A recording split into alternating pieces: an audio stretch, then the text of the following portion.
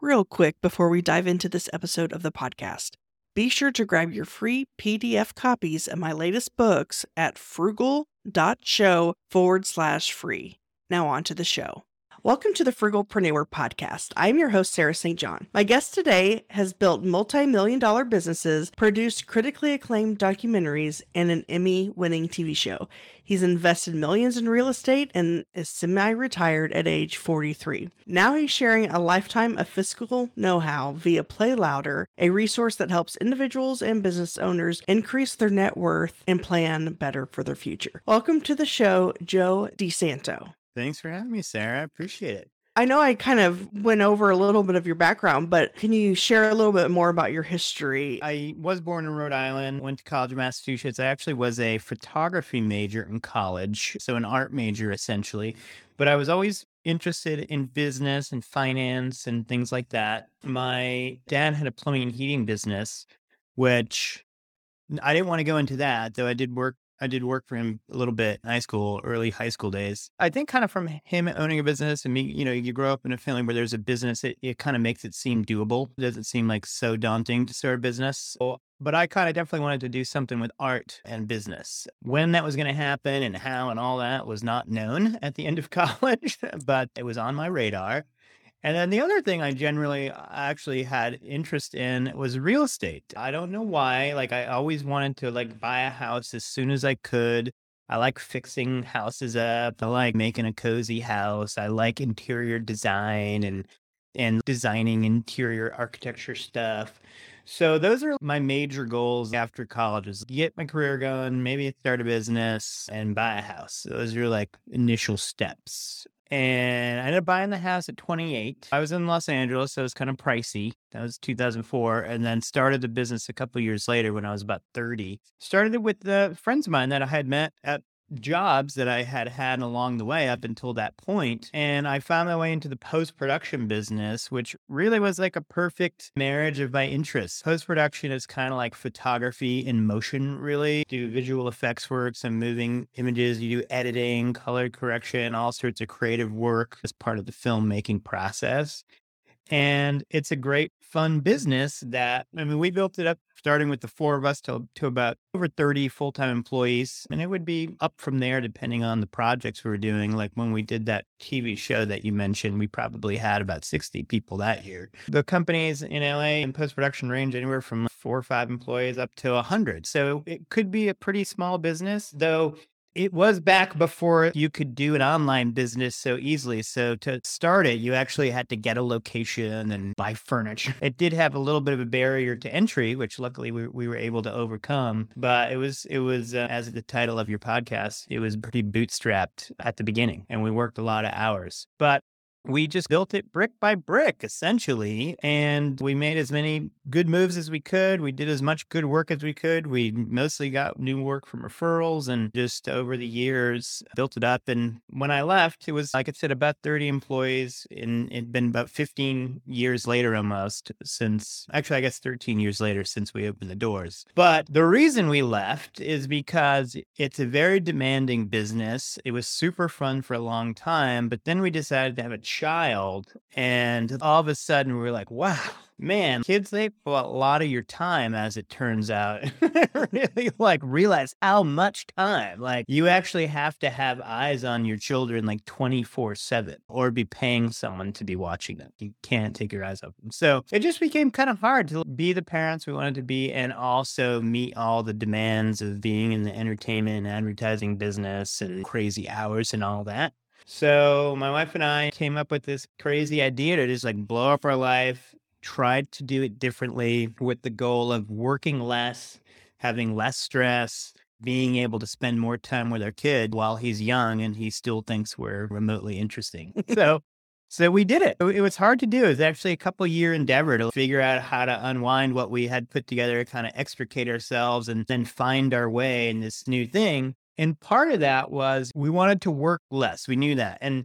But luckily, because I had always been so into personal finance and investing and all that, it turned out we ended up being pretty well prepared to make this kind of change. We worked hard to save a lot. I worked really hard to understand investing and do a lot of real estate investing, funded our money. And we had put together a pretty decent, I guess you could say, retirement savings made up of cash and stocks and mostly real estate.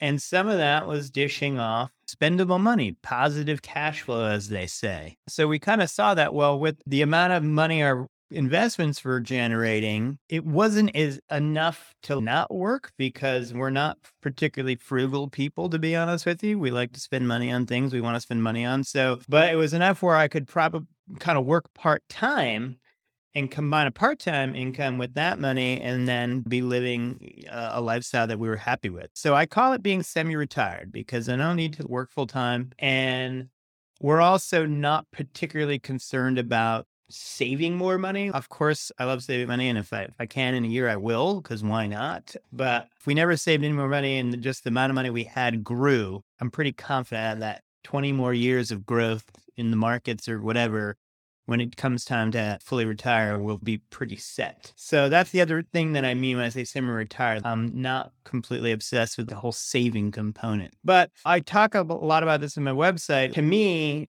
reaching the promised land, as I like to call it, or this kind of like ability to make these changes in your life and have control and all that.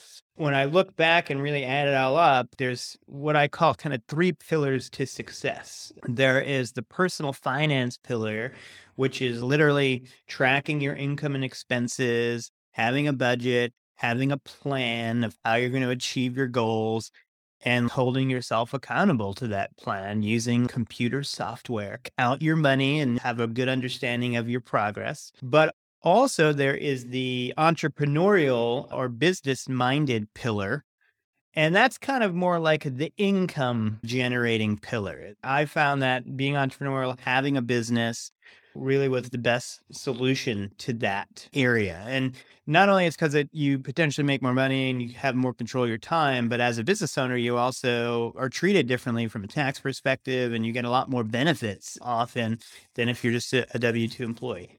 That said, not all professions lend themselves to being a business owner. So I think you can also be entrepreneurial at work, which is basically you really taking your career by the horns, making yourself indispensable at your workplace, then going in and asking for significant raises with the performance to back it up. And when you don't get what you need, being proactive and going to another job where you can increase your pay. I always say, and it's an old saying, the best defense is a good offense. And that is definitely true in the wealth building arena. And a lot of times doing the work, the personal finance work, basically shows you that you need to make more money and you need to focus on that. And then the third pillar is investing. And basically, you make more money, you do personal finance so you know that you are making more than you're spending, and that net difference, that net income is going into some sort of investment. And your investments now will compound your money and grow your money while you're either sleeping or at your day job. So those 3 things working together are really going to propel you to getting where you want to go. Just period, but also more likely faster. So a lot of what my website is about is talking about all the different topics under those 3 pillars and how they work together, essentially.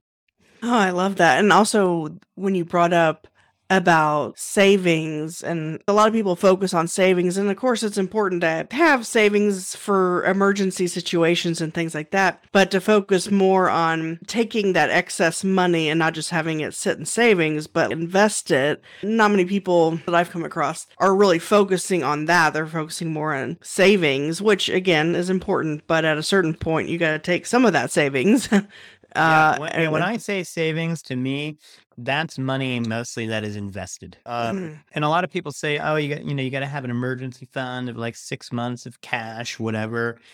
I'd rather have my emergency fund invested and then have a credit line off of my invested dollars to use in the case of an emergency, rather than have that money just sitting in a savings account, losing to inflation and not growing. That's a good point. So there are ways to have your emergency fund be there without necessarily it being in cash, and also not requiring you to do a flash sale of your stocks at like a bad time. You can use debt as a way to get that thing. Though I will say having a couple months of expenses just in cash, super immediate emergency kind of stuff, I'm for. 6 months though, I don't know. I'd also rather you take if you have a big credit card debt, I'd rather you take your emergency fund and pay off your credit card, save on the interest, because you can go use your credit card in emergency later if you need to. So why carry an emergency fund savings account and then a credit card balance and just pay useless interest when you can pay the credit card down and still have it ready to use whenever you have an emergency? So what would be the different investment options that you could have, like a credit line associated with it, to where if you need cash quickly for whatever reason, you wouldn't have to just go to the bank and get literal cash out? What investment options are kind of liquid, or I don't know what the right term is, but to where you would be able to access All that right. quickly? Both real estate and stocks can offer you that option. And with real estate, usually it would be in the form of a home equity line of credit, right? So most often you buy a house. And I always say to people too, their first priority, I mean, there are some caveats to this depending where you live. If you live in New York City or something like that, where real estate's just so crazy expensive. But by and large, I say to people, their first investment should be their own number one. I think you should prioritize buying that over paying off your student loans or even paying off all your credit cards, because so much benefit can come out of owning the house that it's worth looking at that seriously.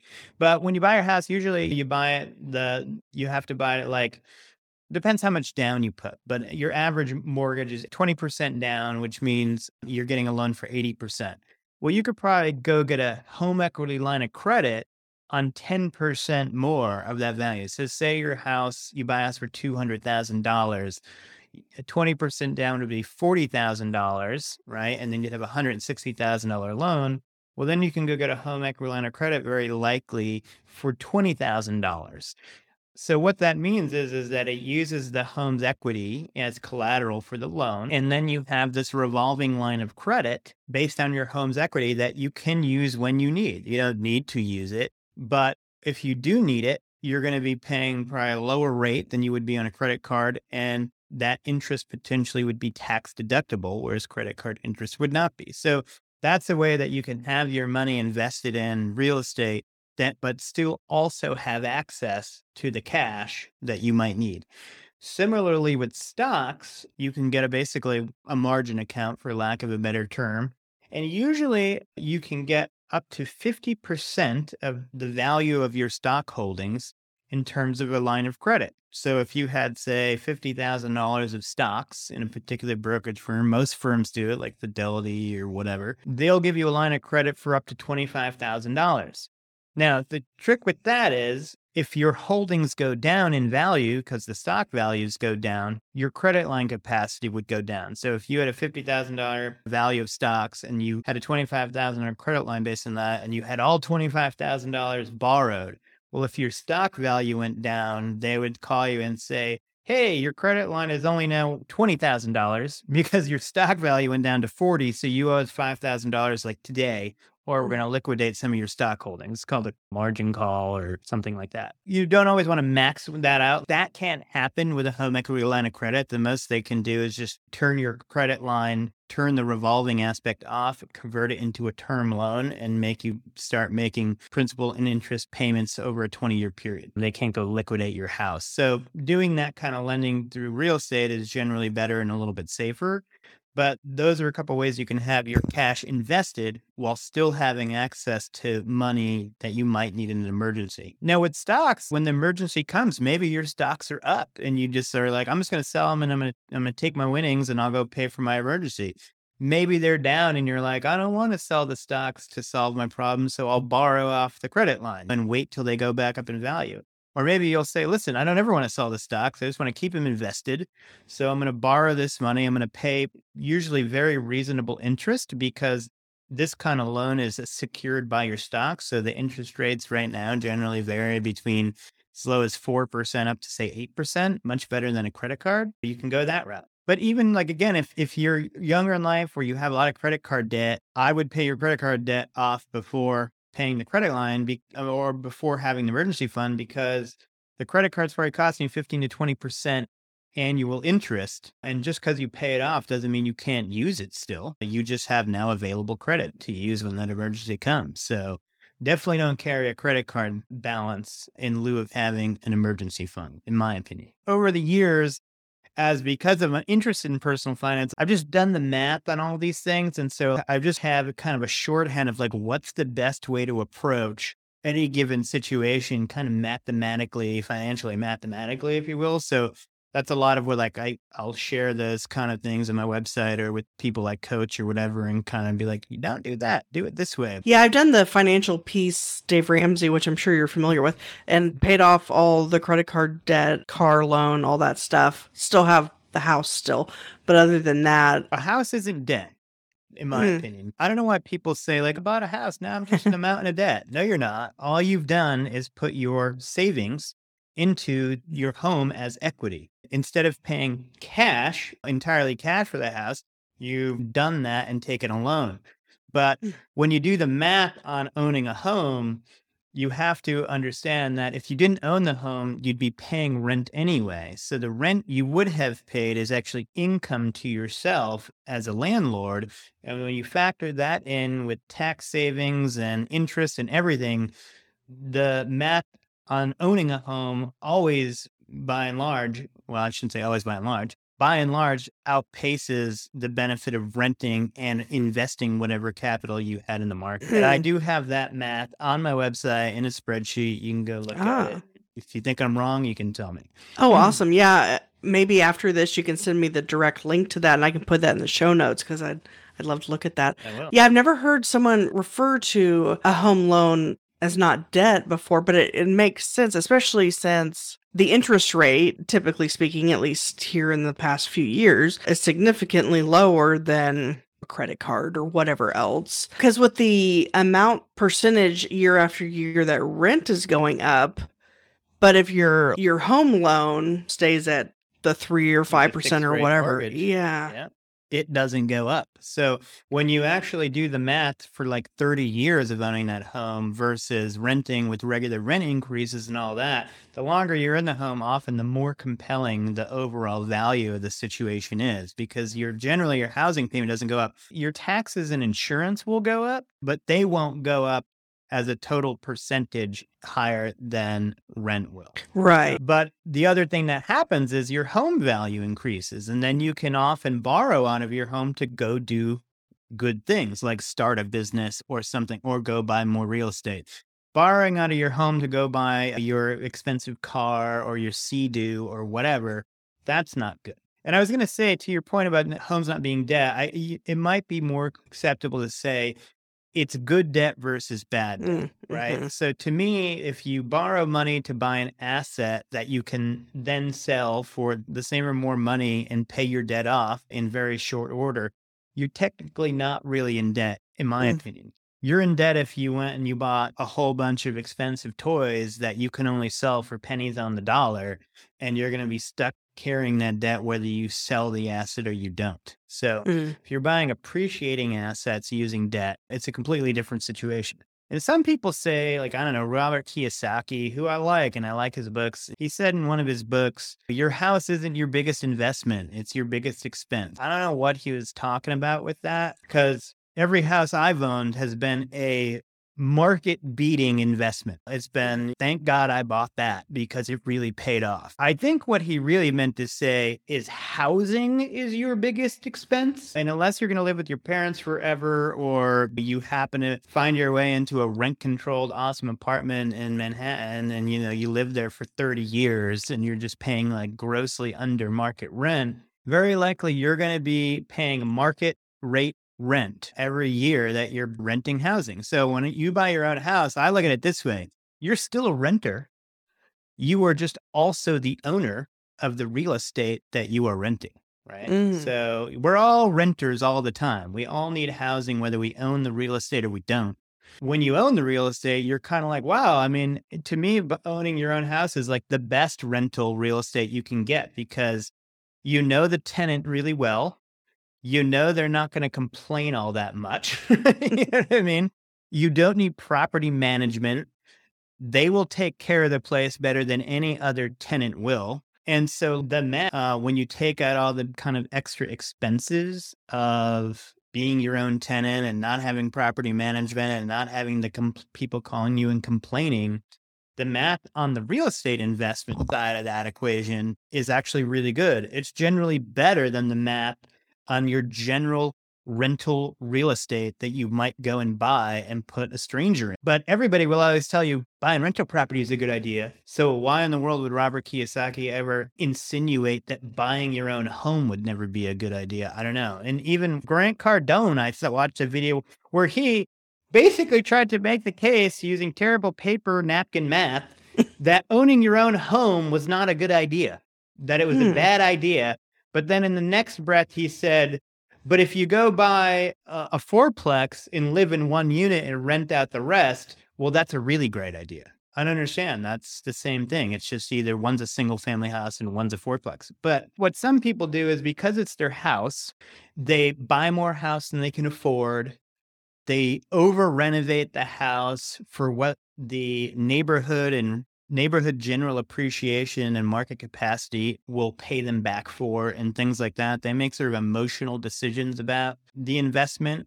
So that's the thing you kind of have to avoid. If it's your home, you still got to be smart. Like, well, if I'm going to do this renovation and put in like the most expensive tile in a bathroom, but I'm in like a mid-level neighborhood where no new buyer is going to be willing to reimburse me for that, that's a bad idea. So you got to think like a real estate investor when you're buying your first house. But the other benefit of owning your own home, in addition to all the things I mentioned, the greatest benefit is if you live there for 2 years, you get up to $250,000 of capital gains tax-free. And if you're married, up to $500,000 of capital gains tax-free when you sell the place.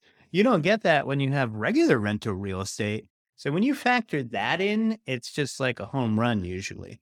And I say to people, if they're adventurous, and the live and flip is one of the best ways to make money in real estate. You buy a fixer-upper, you live in it, you fix it up, or you at least act as the general contractor so that you're doing the renovations for less money.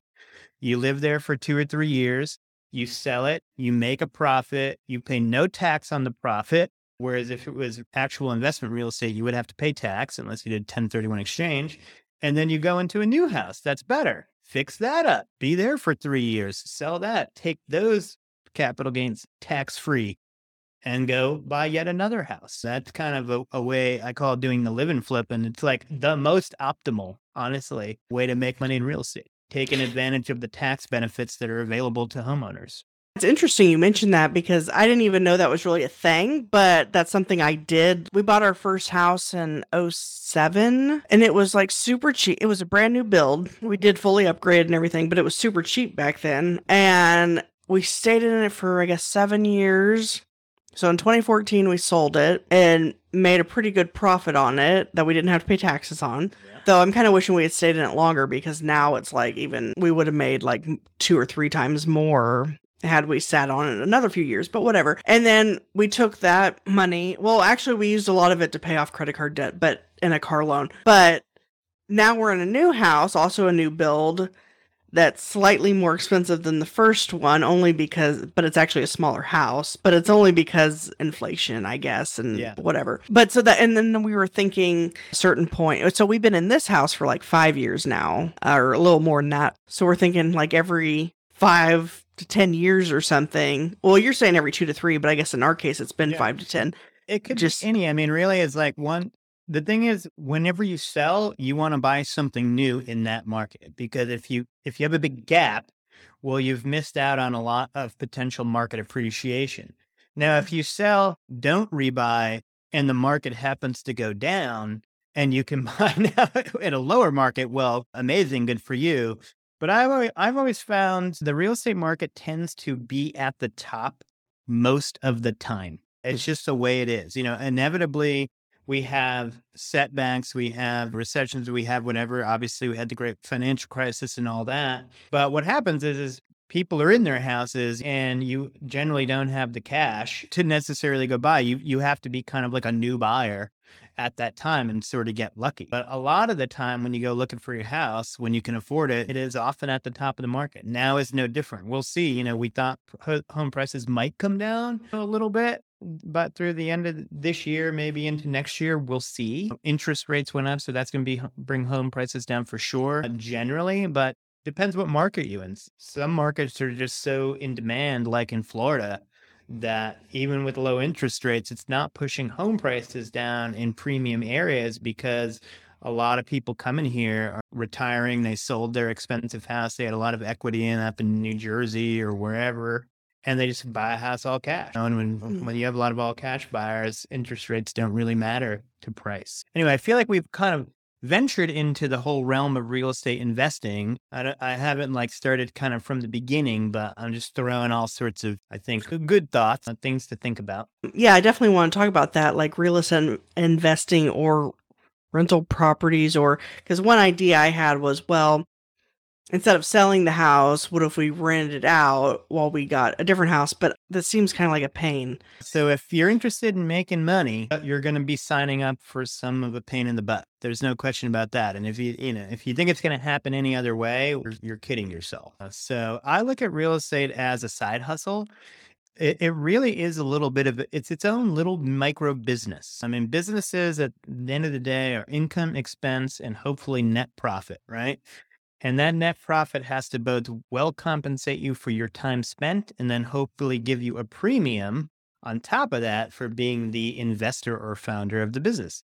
Real estate's just a business. It has income every month, it has expense. You hopefully have a net profit or positive cash flow.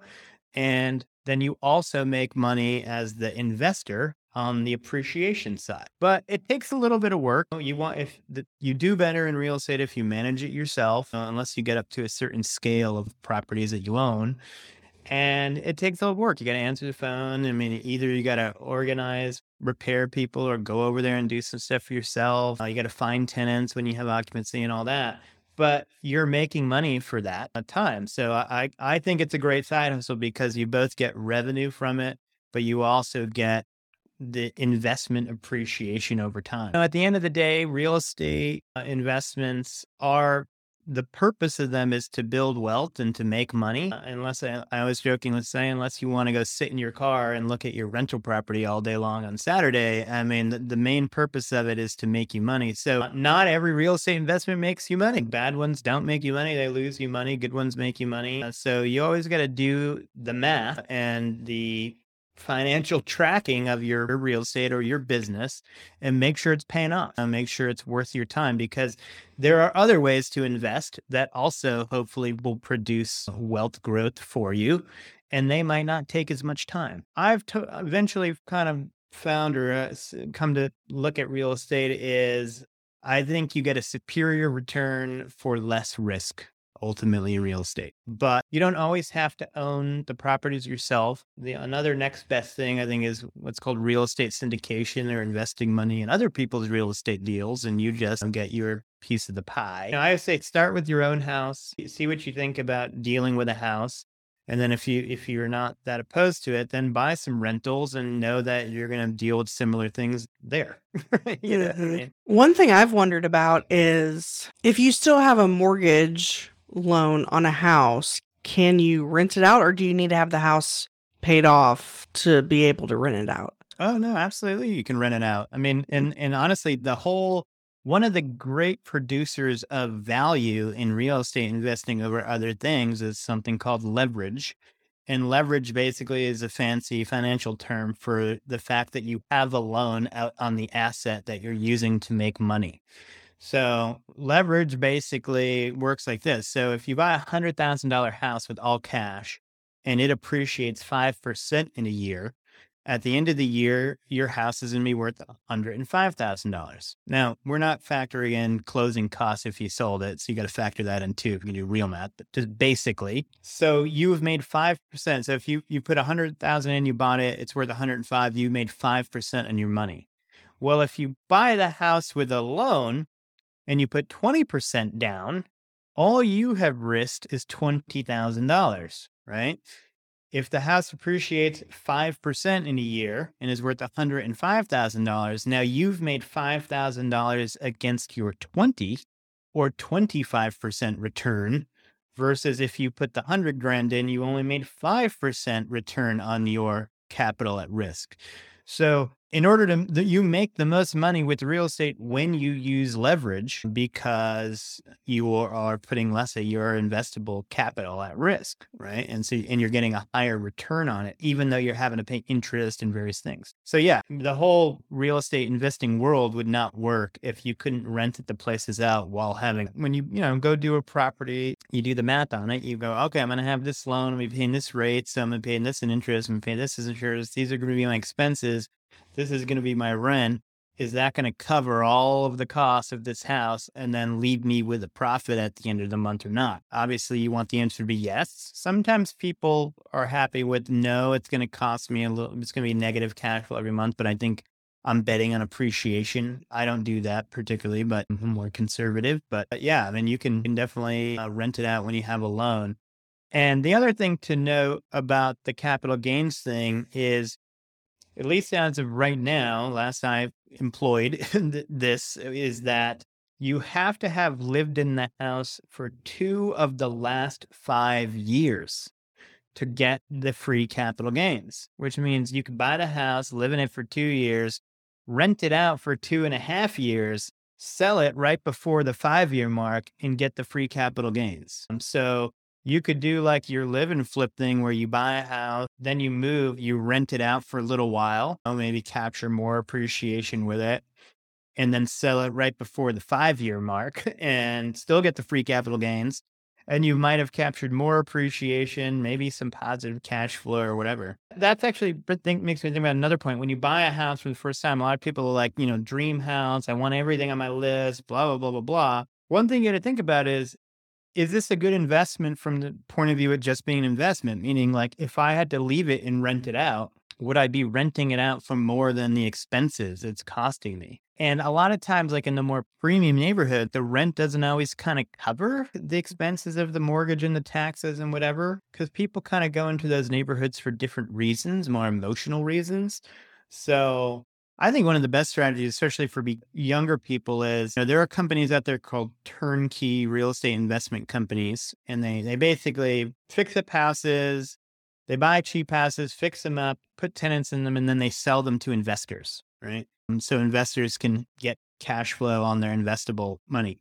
Well, that sale process is completely numbers based, meaning the price you pay for the house is going to be contingent on how much rent it can get, right? So usually on a purchase price basis, you're getting a little bit of a better deal. Now, you might not be in the best neighborhood. It might be a B neighborhood. You can even probably get like an A minus potentially. The numbers for the house are going to relatively work okay if you had to like leave it either because you wanted to move on to a better house, or even, I don't know, you lost your job. You couldn't pay the mortgage anymore. You don't want to foreclose. So you're going to rent it and who knows what. Those houses are priced right to fit the bill of that. And then oftentimes you can then sell them in the retail market after you want to move out, where you can fetch a higher price because it's more of an emotional buy for a retail, or when I say retail, I mean someone who is going to buy it and live in it and make it their home. So I did that a couple of times with some turnkey stuff I bought. And I was just like surprised what a price premium I got even just a few years later. That's all under the caveat that we've been in a real estate bull market for a long time. I've been a lucky beneficiary of that, but I think it still showed me that it's a strategy worth investigating if you want to buy your first house, but you want to be savvy about it and make it an investment as well. Let's say you buy a house and you have a mortgage loan on it, and then you want to rent it out, but then to get into another house to actually live in and get a loan on it, can you have more than one loan at a time? Yes, you can have up to 10 conventional loans at a time. When I say conventional, these would be loans that you'd get the better rates on, that Fannie Mae or Freddie Mac or whatever it is called would buy them and secure them. Once you go over 10, they can only be on properties that are single family or up to 4 units. Some banks will only lend to you with a max of 4 loans. So to get up to 10 conventional loans, you kind of got to go to like some smaller lenders. Beyond that, you would have to get commercial lending, which is basically like lenders that look at you as a business, and business lending is not as favorable on the interest rate front and the prepayment penalty front and all that kind of stuff. You need the loans in order to operate your business, and that's just the way it is. So yeah. And a lot of people also ask, like, well, isn't it going to be harder and harder for me to get more loans because I just keep taking on more and more debt, but my income isn't necessarily going up? But when you qualify for a second, they look at your property that you're going to rent. They look at the financials on that. So if you have a lease in place, that's bankable money as far as a lender's concerned when they're giving you a pre-approval. If you're in the first year of the lease and you haven't actually recorded any income or expense and net result on a tax return, usually they'll allow you to add 75% of your lease amount to your income for qualifying, right? So, but once you have a whole year and you've had the house and you stamp it on a tax return, you want to make sure that you don't over depreciate and over expense so your property's a loss. But if your property has like a net gain before depreciation, you actually have more income. They're looking at you as more income than just your job because your real estate is cash flow positive. So they go, oh, well, they have the job and they also have the income from their rental real estate. So they're an even better candidate. And then they say, okay, you're going to buy this property.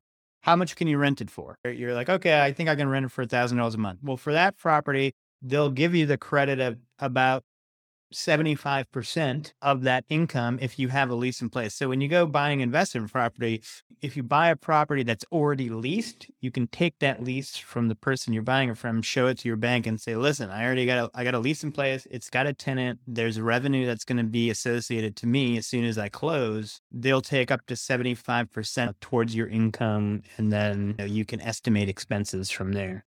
So that's kind of how you can grow your real estate portfolio and take on more loans, because the bank says, listen, it's not like I'm lending you money to go on vacation.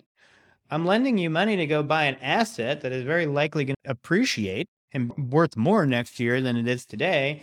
And if you mess up and you don't pay, I can foreclose, take the asset back, sell it, and recoup my losses. And they'll usually, once you get into rental real estate, the best you can do is 20% down, because they want a 20% buffer where it says, if you screw up in the next year or two and we get to foreclose and sell it, well, you're going to lose your down payment. And we have a 20% buffer to make ourselves whole, even if we can't sell the property for full value. And we also are going to have expenses to do the foreclosure and all that sort of stuff. So that's why you got to put a down payment on. They want you to have some skin in the game. They look at it as a money-making venture. They look at it as a business, and banks are in the business to lend money. That's how they make money. So they need to lend money. They just want to lend it to under favorable conditions. Earlier, you had mentioned that you don't recommend, at least if you have one property, to have a property management company and handle it all yourself. I guess what would the reason be for that? It's mainly a cost thing. And when I say I don't recommend it, I used to live in California, and buying rental property there was not really a good option in my opinion, because it was expensive and the tenant laws are way too favorable. The rental laws are way too favorable for tenants. So I went out of state, in which case I needed to have property management. So when I bought those places, I had to factor in the extra cost of property management, which means you got to get the house for a better deal, whatever. So if you can buy in your area and manage yourself, you just avoid the cost of the management. But it's not just the manager fee. The management fees are usually kind of like 8 to 10%, which is something. It's enough to have to be counted. But you have more fees in that usually, your interests and the property manager's interests are not exactly aligned. They're in business to make money, and they're making money off of you as their customer. So when every time there's a vacancy, they're going to charge you a month rent in addition to the management fee to rent it out. Every time there's a repair, a lot of times property management companies is in-house repair, and it's a money-making venture for them, and you don't always get the best deal from them. If they don't have in-house repair, they're going to go get estimates to get it fixed, and then they're going to tack a markup on the estimates. And in addition to that, I feel like potentially tenants will be more willing to complain if they're calling a third party who doesn't really care how much the repair is going to cost. than if they have to call the owner themselves. You know, they might go try to pull the hair out of the drain before we call a plumber, just because the owner might come over and try to pull the hair out of the drain himself and then see that you have a dog there that your lease doesn't allow for, right? So the flip side of that is that if they don't ever want you to come by, you know, and they try to avoid it, they might not tell you about repairs that need to be done. So there's a positive and a negative to that too. But I don't know. I feel like when you find the tenant yourself, you're more critical of getting a good tenant, and you meet them yourself and you get a feel for them. I've just found the properties that I managed have overall had less problems, have less total expense as a percentage of the income, and I've had tenants stay longer. So those are like the hidden extra costs of working with property managers. Yeah, that makes sense. But sometimes it's needed, and it's like the only way you can do the deal. And if as long as the math works and you see a path to make a good profit, there's nothing wrong with property management. It's there for a reason. It also does make owning real estate more passive. So that's the greatest benefit of it. When you're your own manager, you have to pick up the phone and you have to do stuff, and that can be annoying, where having a property manager is one of the more passive ways to have real estate. The most passive is probably doing real estate syndication, where you do nothing except write a check and then cross your fingers that the money promised to you will actually come in. I feel like we've covered quite a bit. Yeah. There's a lot. Yeah, I really appreciate it. Is there anything else that you wanted to be sure you touched on? As I mentioned, I have these 3 pillars on my website, and you could read my whole website and learn everything. But of course, I have some courses in each of the pillars that take the info, distill it down, and deliver it to you in a more efficient way. So I have a course in each pillar. One, like in the personal finance pillar, which is where you would start. It's called the Financial Independence Roadmap, and it's all about learning about tracking your finances, budgeting, and making a plan that you're going to try to stick to and giving yourself a destination, a goal, hence the roadmap. Then I have a course that's focused on real estate investing, where I explain to you how you make money in real estate and how you track, well, both do pre-planning before you buy something and make sure something is a worthwhile investment. And then also how you analyze that investment after you own it and make sure it's making you money. So I have a little course in there. And then the third course is more entrepreneurial driven, and it's about incorporating yourself to get the benefits of being a business owner, and also liability protection and things like that. So if you go to my website, playlouder.com, there's a tab called courses, and you can find all those there. And to me, they're each a few $100, but it's just like the quickest, most direct way to like get the info without having to fish through like a bunch of random articles and sort of piece it together yourself. And I'll have show notes with direct links to everything at thesarahstjohn.com/playlouder. And again, you can check out the blog directly at playlouder.com. Well, awesome. I really appreciate your time today and all the information. Absolutely, Sarah. It was great being on. Thanks for having me. Are you a frugalpreneur looking to connect with like-minded individuals? Join our community on Slack. Connect with fellow listeners, share your thoughts on episodes, engage in meaningful discussions, including money-saving tips and entrepreneurial insights, and help shape the future of the Frugalpreneur podcast. Plus, you can submit your questions in written or audio form to be featured on the show. Let's build a supportive space together. Join us now at frugal.show/Slack. See you on the inside.